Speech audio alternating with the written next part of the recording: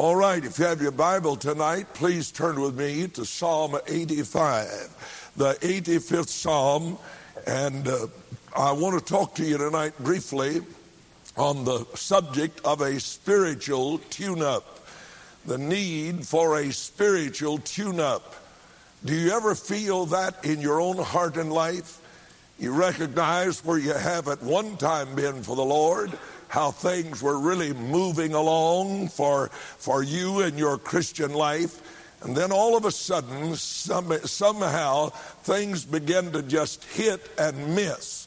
You realize you're not in tune like you once were.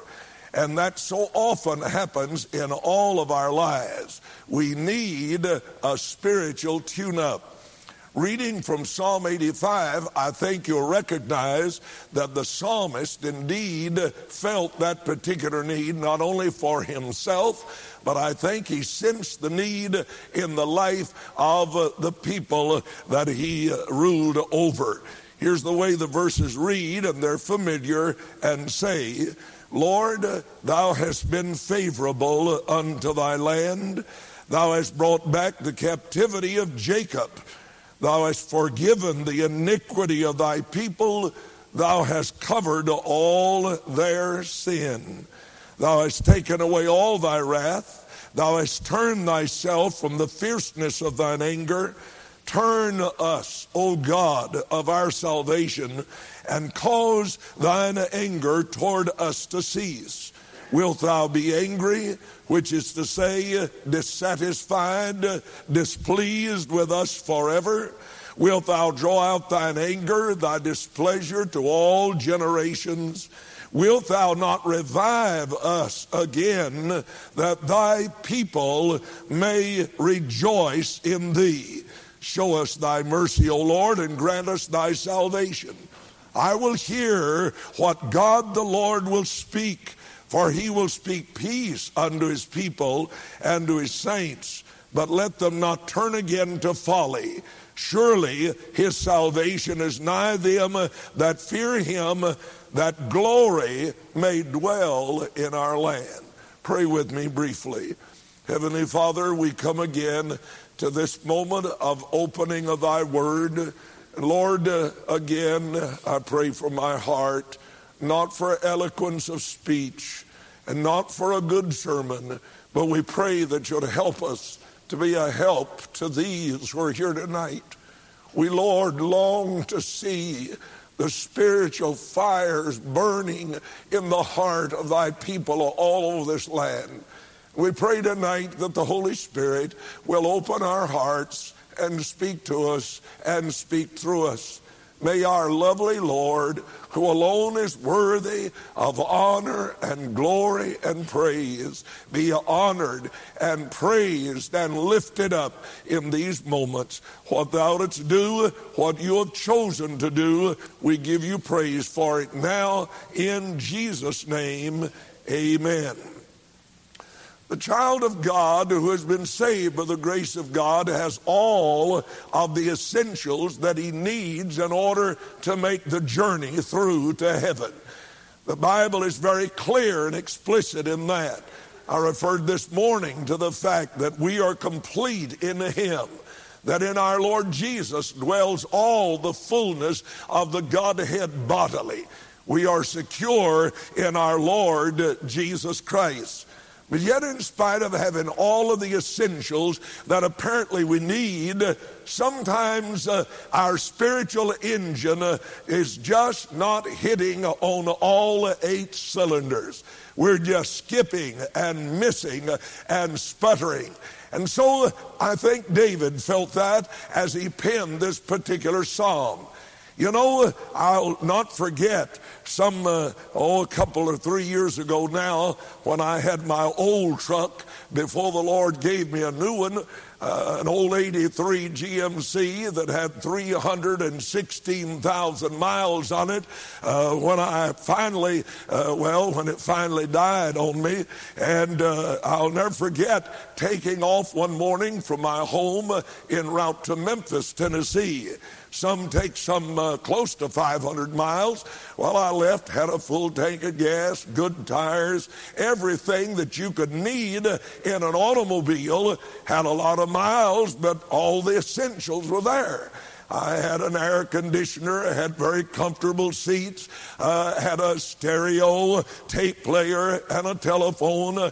What else could a fella need? And so I was making my journey, got into Memphis about getting off time in the city. I turned on the South Parkway to go down to the southern part of the city to begin the meeting. Well, I recognized that the traffic had slowed to a snail's pace, and I begun to wonder what in the world's wrong up here. Finally, I discovered with a sign way down the road that two right lanes were closed, and that meant there was only one lane left for all of that traffic to get by. Well, I just kind of settled back, a little anxious, afraid I wasn't going to get to the meeting in order and time to start it. But as I eased along at that snail's pace, all of a sudden, that old truck started spitting and sputtering. I was displeased, I'm here to tell you. And all of a sudden, he just finally quit. Well, I thought, oh no, you can't do this to me now. And I reached over and turned the ignition, and it fired up and ran for about 10 seconds, and then did like a lot of Baptists I know, just flat died in the middle of the road. And I couldn't get it cranked. Well, I was embarrassed. People were coming around me, reading a Sunday school lesson to me, and they were very kind. A lot of them came by and showed me that I was number one, and you know how that goes. And I was embarrassed, to say the least. Well, my truck, I couldn't move it, and I just finally got out and walked up to the front and raised the hood and stood there looking at the motor. Now, I don't know a thing about an engine. I can hardly get a wheelbarrow going, but I didn't want that crowd to think I was that dumb. And there I stood. I had my old rugged blown out tennis shoes on, my Liberty overalls, a white t-shirt, and my Atlanta Braves baseball cap. Now you talk about a redneck, buddy. I mean, I looked like one. And there I stood, all bewildered, looking under that hood. I went back, got in the truck. Finally, a fella came up, great big guy, looked like Santa Claus. And he walked up and he said, "Do you need some help?" I said, "Do I ever? Would you help me? Can you help me?" He said, "Get back in there and I'll push you over to the side." And so he pushed me over the side, and I sat there still disgusted. And all of a sudden I remembered I had a telephone. I called a garage. They said, "We'll be out in 20 minutes with the wrecker and pull you into the garage." Well, 45 minutes passed. Finally the wrecker got there and they pulled me into the garage. I said to the man, "Can you do anything for this truck?" Well, he said, "I don't know. I'll look and see." And he lifted the hood, looked in there, and I don't know what he did. And finally he looked at me and said, "Why, sir, there's not a thing wrong with your truck except your fuel pump is just not working and you're not getting fuel in." I said, "Can you fix it?" He said, "I can." "How long will it take?" "About 15 or 20 minutes. And I said, "Great." And he got it fixed, and I jumped in the truck. And you talk about scratching gravel, boy, I let her rip. I wanted to see if that thing would really go. And finally, I was off down the meeting. But anyway, as I drove down, I got thinking about that. And I thought, that's like I am.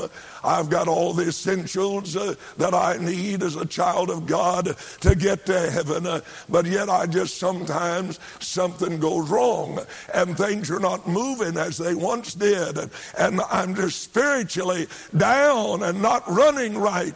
And I realize that that's what David seemingly was saying in these verses of the Scripture. Now I want you to look at verse 1 and you'll find a great essential, an absolute essential. And he says this, Lord, thou hast been favorable unto thy land. The word favorable talks of grace. Oh, how essential is the grace of God if any of us are going to get to heaven. Oh, if it were not for that. The preacher and I were talking this afternoon and rejoicing over the fact of the marvelous sovereign grace of God. Why he chose me, I don't know. Why he saved me, I don't know. Why he gave me a home in heaven, I don't know. But I'm going to tell you, grace is an essential. In fact, everything you have, everything you'll ever need, everything that you require is given to us of the grace of God. I had my father-in-law with me in a meeting, and we were sitting in the motel, and I was reading the Bible and trying to get ready for the service that night, and he is sitting over in the other corner reading the funny paper. And all of a sudden he said, you got to hear this. I said, Papa, I am busy. I don't have time right now. Oh, he said, you got to hear this. And I said, okay, what's so important? He said, Dennis the Menace. I said, you can't mean it. He said, you've got to hear this. I said, well, tell me quickly. He said Dennis and his mama had been to church, and evidently they had been singing the old song, Amazing Grace. Well, Dennis didn't know anybody named Grace except his aunt. And he looked at his mama on the way home and said, what in the world, Mama, has Grace ever done that's so amazing? And Bud, I came unglued. I jumped up out of the chair and I said, boy, that's it. Grace is amazing. How can you describe the grace of God? We sing about marvelous grace of God. We sing about amazing grace. We sing about wonderful grace of Jesus. There is no word in our vocabulary that can adequately describe grace, but I'm glad, thank God, we can experience grace and we can know what it's all about in our own heart and life. You see, everything that we have is of grace. We have been selected by grace. We have been saved by grace. We are secured by grace. We're stabilized by grace. We have been sealed by God's grace and His Holy Spirit. We have solace, that is comfort, by His grace. We have the Scripture preserved for us by the grace of God. And we'll partake in the second coming of our Lord Jesus, all because of the grace of God. We ought to shout it out and just say, thank you, Lord, for your marvelous grace. We are not here because we deserve to be here. We're not going to heaven because we deserve to go, but because God, in His grace, has bestowed this wondrous salvation upon us. So David said, I have grace. But what's this? Not only the favor of God is essential, but the freedom that God gives is essential. Look at the latter part of verse 1. Thou hast brought back the captivity of Jacob. Here they had been down in Babylon for 70 long years, and now the Lord had set them free. Hey, do you realize freedom is an absolute essential in our life? If we're going to make the journey free from the penalty of sin, free from the sins of the past, free to serve God, free as a child of God. And let me say this tonight, folks, hear me now. Don't miss this. If you are a child of God, you do not have to be a slave to anything in your life. You don't have to be a slave to lustful thought. You don't have to be a slave to emotions that are contrary to the will of God. You don't have to have anything in your life. And if you have that in your life that is displeasing to God, it is because you have chosen that route instead of claiming the freedom and the victory and the liberty that is yours in Jesus Christ. That wonderful statement of Jesus. And if the Son shall make you free, you shall be free what? Come on, wake up. You can do better than that. Free what? Oh, that ought to take an offering. You all are half asleep, huh? All right. So what I'm trying to say is that this freedom is an essential. If we're to serve God, if we're to be what we ought to be, free indeed we are. But look at verse 2. Oh, what a word this is. Thou hast forgiven the iniquity of thy people. Thou hast covered all of their sin. Think for just a fleeting few seconds of the sins of your life. Think of them. Think of having to face God with all of the sin and the rebellion and the wickedness and the hideousness of your rebellion against God. But David said, hey, God's forgiven us of all the iniquity, and you've covered all of our sin. And then the little Hebrew word Selah, which in modern language simply means, what do you think about that? What do you think about it? God has forgiven you of all your sin. Oh, what a word is that word forgiven. To know that God has put all of our sins behind him, never to bring them up again, never again to pull them out of the file cabinet, never again to bring up on his computer. The Lord said, I have forgiven all of your sin. You know, I'm not a morbid fella, but I do delight sometimes in going through graveyards and reading epitaphs. You ever do that? Man, can you ever find some? I heard one the other day that said, here lies the bones of Mary Jones. To her life held no terror. She lived an old maid, died an old maid. No hits, no runs, no errors. I like that. And I heard about another fellow over in England, and on his gravestone is written these words, look, all you who are passing by, as you are now, so once was I. As I am now, so you will be. Prepare for death and follow me. And some wise guy got a piece of charcoal and wrote under that and said, to follow you, I'll not consent unless I know which way you went. Ah, that's brilliant, brother. Yes, sirree. I kind of like that, don't you? You heard about the fellow who walked the graveyard and found a tombstone epitaph, and the words read, here lies a lawyer and an honest man. And this fellow said, well, I bet dog they buried two fellows in the same grave. Well, I hope I hadn't got any lawyers. But I was not long ago up at Old Macedonia Church. I took Dad, who's 89 years old, and we went up. He wanted to find the grave of his grandfather, my great-great-grandfather, who served as a soldier in the Confederacy. And finally, we walked around and found it. And I kept looking over the graveyard, and I looked over here, and there's a great big old cedar tree. Evidently been there a long time. And I saw underneath it a tombstone. I made my way over there and tried to read the name and the epitaph that was on that stone, but I couldn't. So I picked up a little rock and I began to rub on it. And finally I found the fellow's name, the date of his birth, the date of his death. And one word underneath was his epitaph. And it was this word, forgiven. I stood there and I thought and I wonder why they put that on his tombstone, forgiven.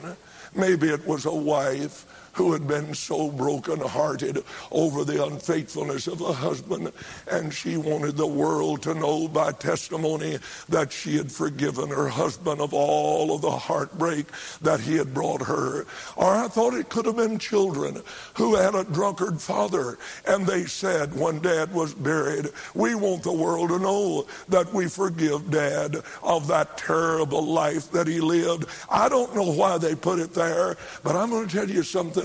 If you could go to heaven tonight and open God's book, and if you were to find my name, you'd find written across every record of every sin of mine, written in crimson red letters of blood, the word forgiven, forgiven. Oh, to know that your sins have been forgiven and God will never remember them anymore. And so then, forgiven, what a wondrous blessing blessed truth. And then look at verse 3, another essential. Thou hast taken away all thy wrath. Thou hast turned thyself from the fierceness of thine anger. Oh, how God hates sin. How God despises our wickedness. And yet David said, hey, the Lord, you've turned away from the fierceness of your anger. You show a friendly face to us now. And you know why? The only reason God can be friendly toward any of us is by reason of the blood of Jesus that's cleansed us from all of our sin. And God now has said, as Paul did in Romans 8 and verse 1, there is therefore now no condemnation, no judgment to those who are in Christ Jesus. And I'm going to tell you, if you're not in Christ, you're under condemnation and you're under the sentence of death and the sentence of hell. But I'm glad that he is turned from the fierceness of his wrath. Oh, thank God for that. And then he said at verse 4, notice the plea, turn us, O God, of our salvation, and cause thine anger toward us to cease. Oh, Lord, I know you're displeased. But, Lord, it's not you who need turning. We need turning. Lord, I just need to be turned around. A lot of times in traveling, sometimes when my wife's with me, we'll be going to a meeting or something, and I'll get off the right road, and I'll turn on some other road. And after a few miles, I'll say to her, you know, I really believe we're on the wrong road. She said, I do too. Turn around, she said, and go back, and let's get on the... Oh, I said, no need to do that. We'll just keep going. And maybe this road will come out way down there. So yeah, I can tell some of y'all done that too. I'll just drive on and keep going, and maybe after a while, maybe we'll come out on the right road. Oh, how proud we are, unwilling to say, God, I just got off on the wrong road. I'm talking to some of you folks right here tonight, and you made a wrong turn in your life. You made a wrong decision in your life, and yet your pride is keeping you from saying, oh, God, I made a foolhardy mistake. I made a wrong decision, and God, I need to be turned around. You're the one that's right, and I'm the one that's wrong. Oh, God, turn me around. I want to get back on the right track.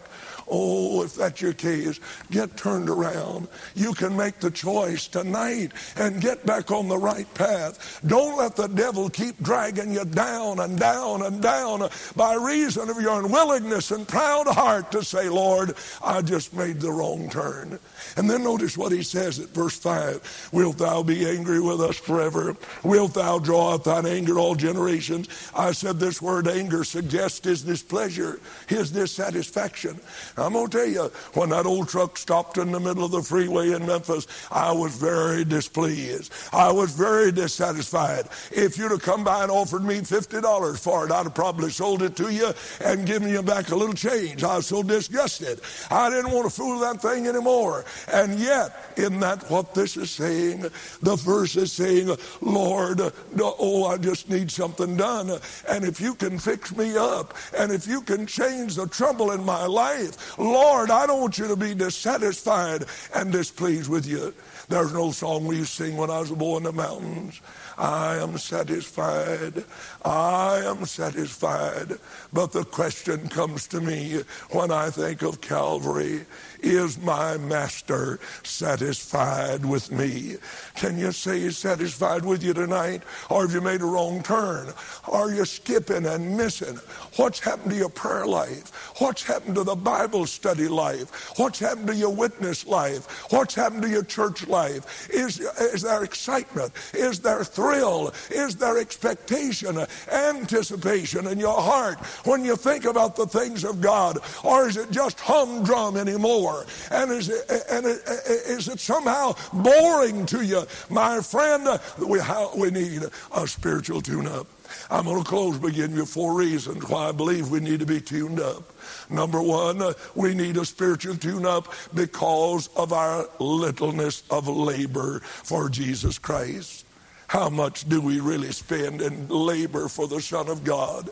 Could you stand tonight and tell us? I'm not asking you to. I'm simply saying, could you stand and say, hey, I spent 15 minutes last week visiting folks and inviting them to the house of God. Could you stand and say, I spent 10 minutes in prayer last week for the preacher and for the church and for my neighbors and friends. I spent time last week, 5 minutes, passing out gospel tracts.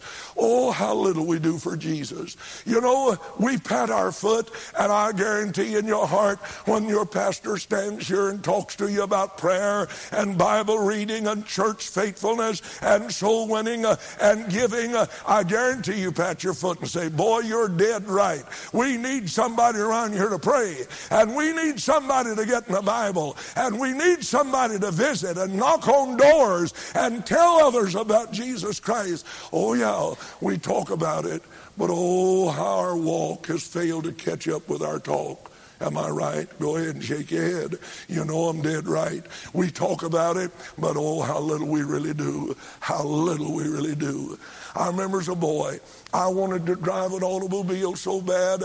Oh, every time Dad would start to go somewhere, I'd follow him out to the car and aggravating him to death. I'd say, Dad, let me drive. 12 years old. And I was wanting to drive a car. And he'd say, son, no, you can't drive. And I do what your young'uns have done and you have done. Why? I'd say, why can't I? He'd say 2 reasons. Number 1, you're not old enough. And number 2, you hadn't got enough sense to drive. And the folks in Memphis probably agreed with that. But anyway, he wouldn't let me drive. You know what I'd do? Second best thing. I'd go into Mama's broom closet.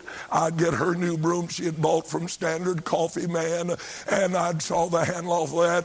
Go out my Dad's toolbox, get a nail and a hammer. And on my way out, take the lid off of Mama's 5-gallon lard bucket lid. Some of y'all hadn't even seen one of them. And I'd put a nail right through the middle of it on that broom handle, go out to the hillside, and buddy, I'd drive that thing in the ground. I'd get a pine knot for a gear shift, and I'd get a chip of wood for a clutch, one for a brake, and another for an accelerator. And Bud, listen, you talk about traveling. I went all over this country. I don't know how many times I went up to Canada and down over into Mexico and out to Los Angeles. I just went everywhere, that is, in my imagination. But all I was doing was sitting out on the hillside saying, you know, I'd really get it going. And it reminded me a lot of Christians. We sit in the church pew and we're all the time. We're ready to go. We need to pray. We need to be faithful Sunday morning, Sunday night, Wednesday night. But oh, listen, that's not going to get the job done. Not at all. Oh, how little we labor for Jesus Christ. Listen, no man's ever been spiritually tuned up who wasn't ready to labor. I mean, he's ready to go. You get an 8-cylinder vehicle, it's hitting on 4, and you can't pull it. Listen, you couldn't pull Junior's little red wagon. It's not able to do it. And yet, that's our problem. We're not pulling the load because of the need of a spiritual tune-up in our life, and a spiritual tune-up means that you're running on 8 cylinders, not just on Sunday, but Monday, Tuesday, Wednesday, Thursday, Friday, Saturday, as well as Sunday. That's what a spiritual tune-up does. And so our little labor, oh, how little we do for Jesus. And then not only that, but there's the evidence of the need of a spiritual tune-up when we see the lack of our love for Jesus Christ. Oh, we talk about loving him. I know if I were to ask this audience, how many of you love Jesus? Every hand in this building would go up. But do we really love him? Love is an action. It's not something that's simply passive. You see, love is an energy in the heart. Love produces, for example, faithfulness. Jesus said, if you love me, keep my commandments. You'll be faithful to what I've taught you. Not only does love produce faithfulness, but it produces fortitude, or could I say courage.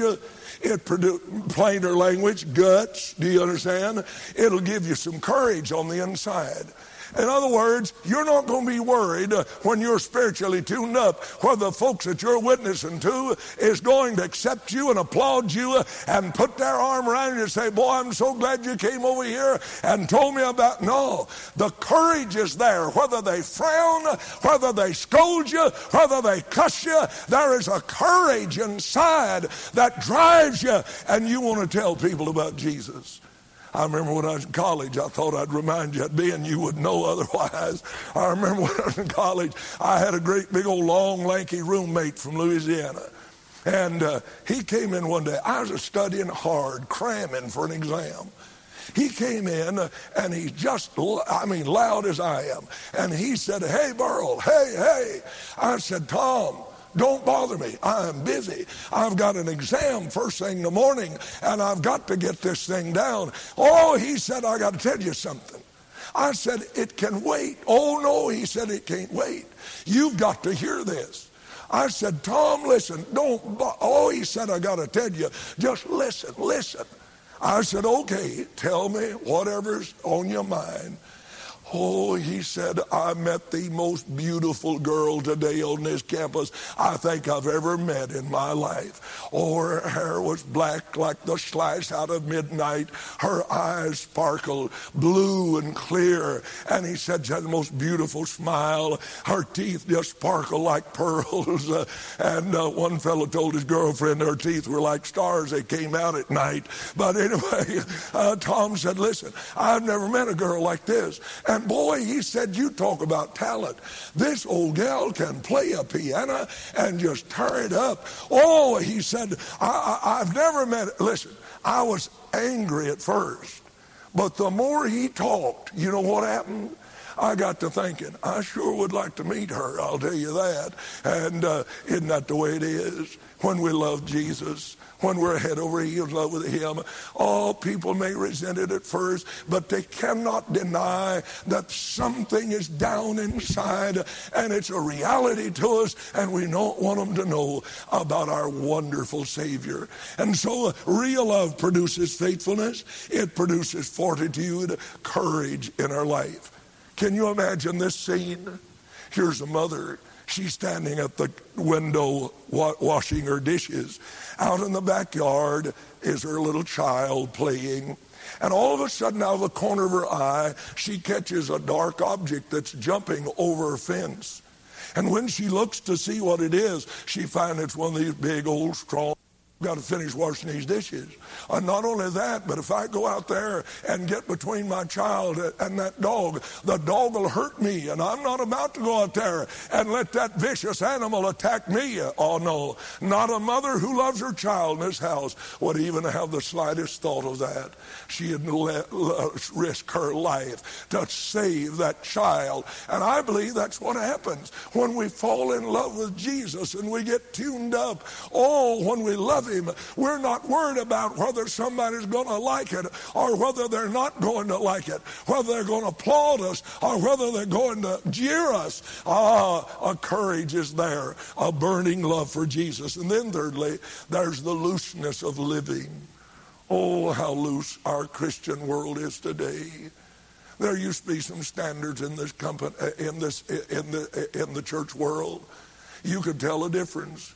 But you go out now and you find the Christian crowd, so-called, in the same old hell holes and dance halls and honky-tonks, watching the same old X-rated and R-rated movies, reading the same old pornographic magazines. Oh, listen, I'm going to tell you, the Bible says, if it says anything, that you and I as a believer ought to be distinct. We ought to be different from this world. Paul said, don't be conformed to this world, but be transformed by the renewing of your mind, that you can prove what is that good and acceptable and perfect will of God. And I'll tell you, a Christian who is conforming his life to the standard of the world and to Hollywood instead of the Holy Word, he'll never understand the perfect will of God for his life.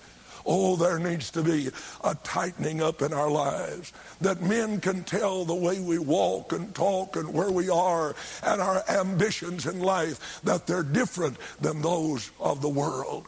And last of all, and I close with this, I believe there's a need of a spiritual tune-up because of the lostness of our loved ones. Oh, how many of you have friends and neighbors and family members that are lost? And oh, yet, how unconcerned we seem to be. How long has it been since you shed a tear over somebody's lost and on his road to hell?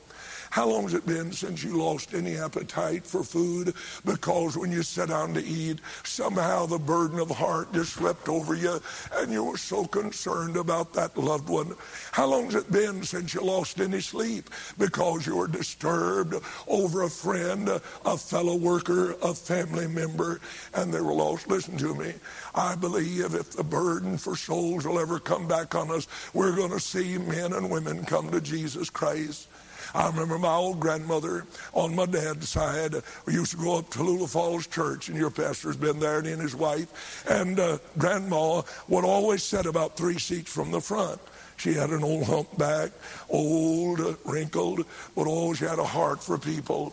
And I remember when the mountain preacher had finished his sermon and give the invitation, I'd see Grandma. She'd turn around, those old stooped shoulders, and she'd look back toward the back, and directly you'd see her just focus on some individual. And sure enough, out of her seat, she'd come and shuffle down the aisle and go back there to that individual, put her arm around them, tears flowing down her face, and I'd see her say something to them, and before I knew it, that person was weeping, and soon the person just come out of the seat and down the aisle, and it'd take Grandma 3 or 4 minutes to get down there with them, but she'd follow them down. Oh, how many have come to Jesus because of that? I think too of the burden of the souls of men, for the souls of men. I think I was out in, Newton, Mississippi in a revival. And after the first service, a dear lady in her middle to late 40s came up to me and she said, "Preacher, I want you to pray for me." And she was weeping. And I thought, here's an unsaved woman and she wants to get saved. I said, "What's your trouble?" Oh, she said, "It's not for me." She said, "It's for my darling husband. You see, he's not saved." And she said, "I've been trying to get him saved."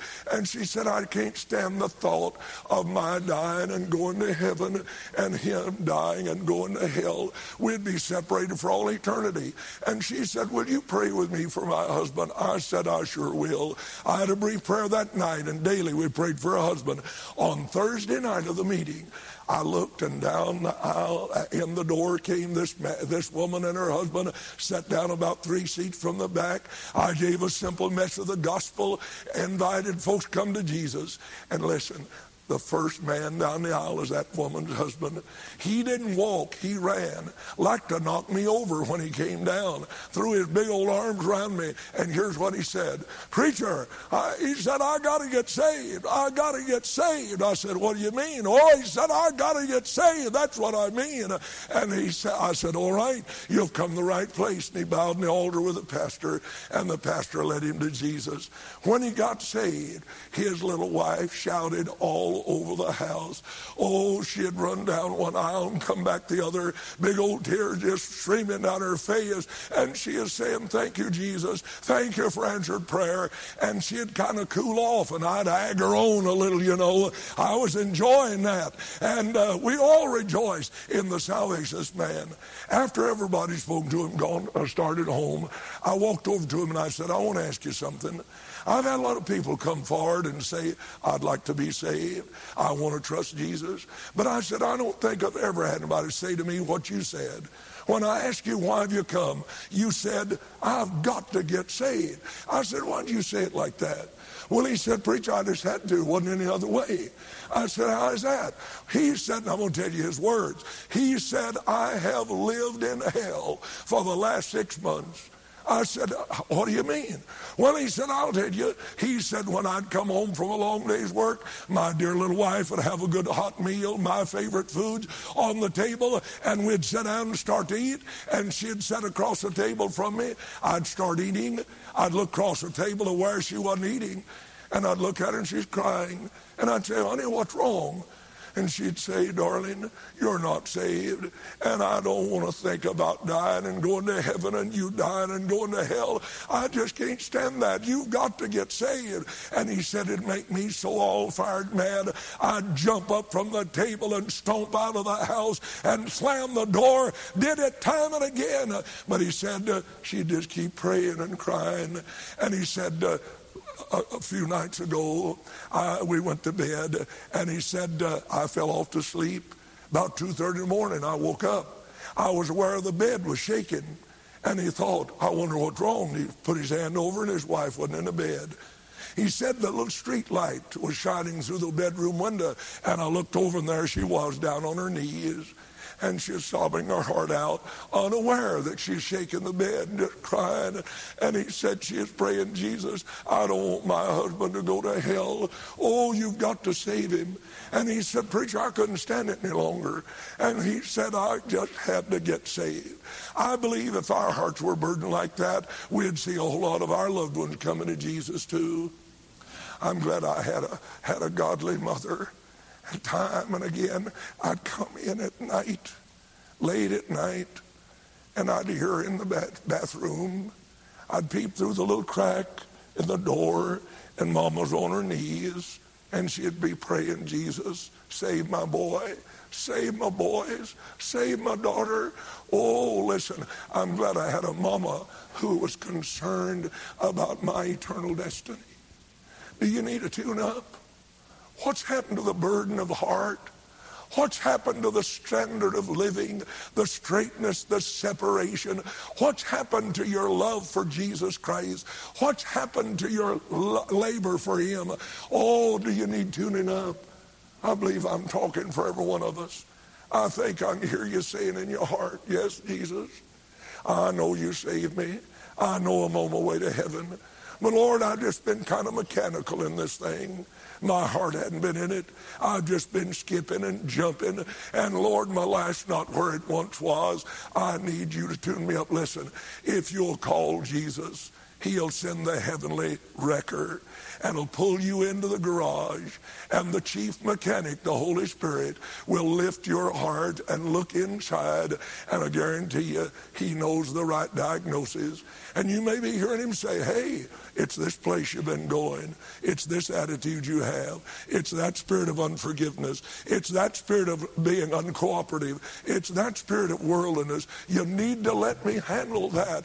And if you'll turn it over to him, oh, you can leave this house tonight hitting on all 8 cylinders for the glory of God. I pray you will. Let's pray together, please. Every head bowed as we pray. Heavenly Father, how often I have to come to you and just ask you to tune me up. Lord, my old spark plug spiritually get all gummed up, and sometimes we're not hitting right. The engine of our spiritual life is just not running right. Lord, sometimes we just have to let you look inside. Like David, we pray of old, search me, O God, and know my heart. See if there be any wicked way in me, and lead me in the right path. Oh, may we let you look inside. May we not draw back. For I know, Lord, what you're dealing with us, convicting us about, is that's damaging and destroying and making our life so unfruitful. Have your way now in this moment, and we'll thank you in Jesus' name. Please stand with your heads bowed as we continue in this moment of prayer. I'm going to ask you to do something tonight. I know many of you, most of you are saved. But oh, do you have a hunger in your heart to just get tuned up spiritually? And if that's the hunger of your heart and the need and the awareness of your life, there was a day when you used to witness to people. There was a day when some of you precious young people had talked to your buddies and friends at school. Oh, I know you're saved, but you've lost the spiritual fervor and burden of heart. While we sing a stanza of Have Thine Own Way, Lord, if you're saying, oh God, I need you to tune me up, I want you to step out of your seat and just walk down this aisle and bow around this altar and tell Jesus, tell him what he's dealt with you about, and just say, Lord, tune me up. I'm not where I ought to be. God, help me. Would you do that? Come on, others of you right now as we sing together. Have thine own way.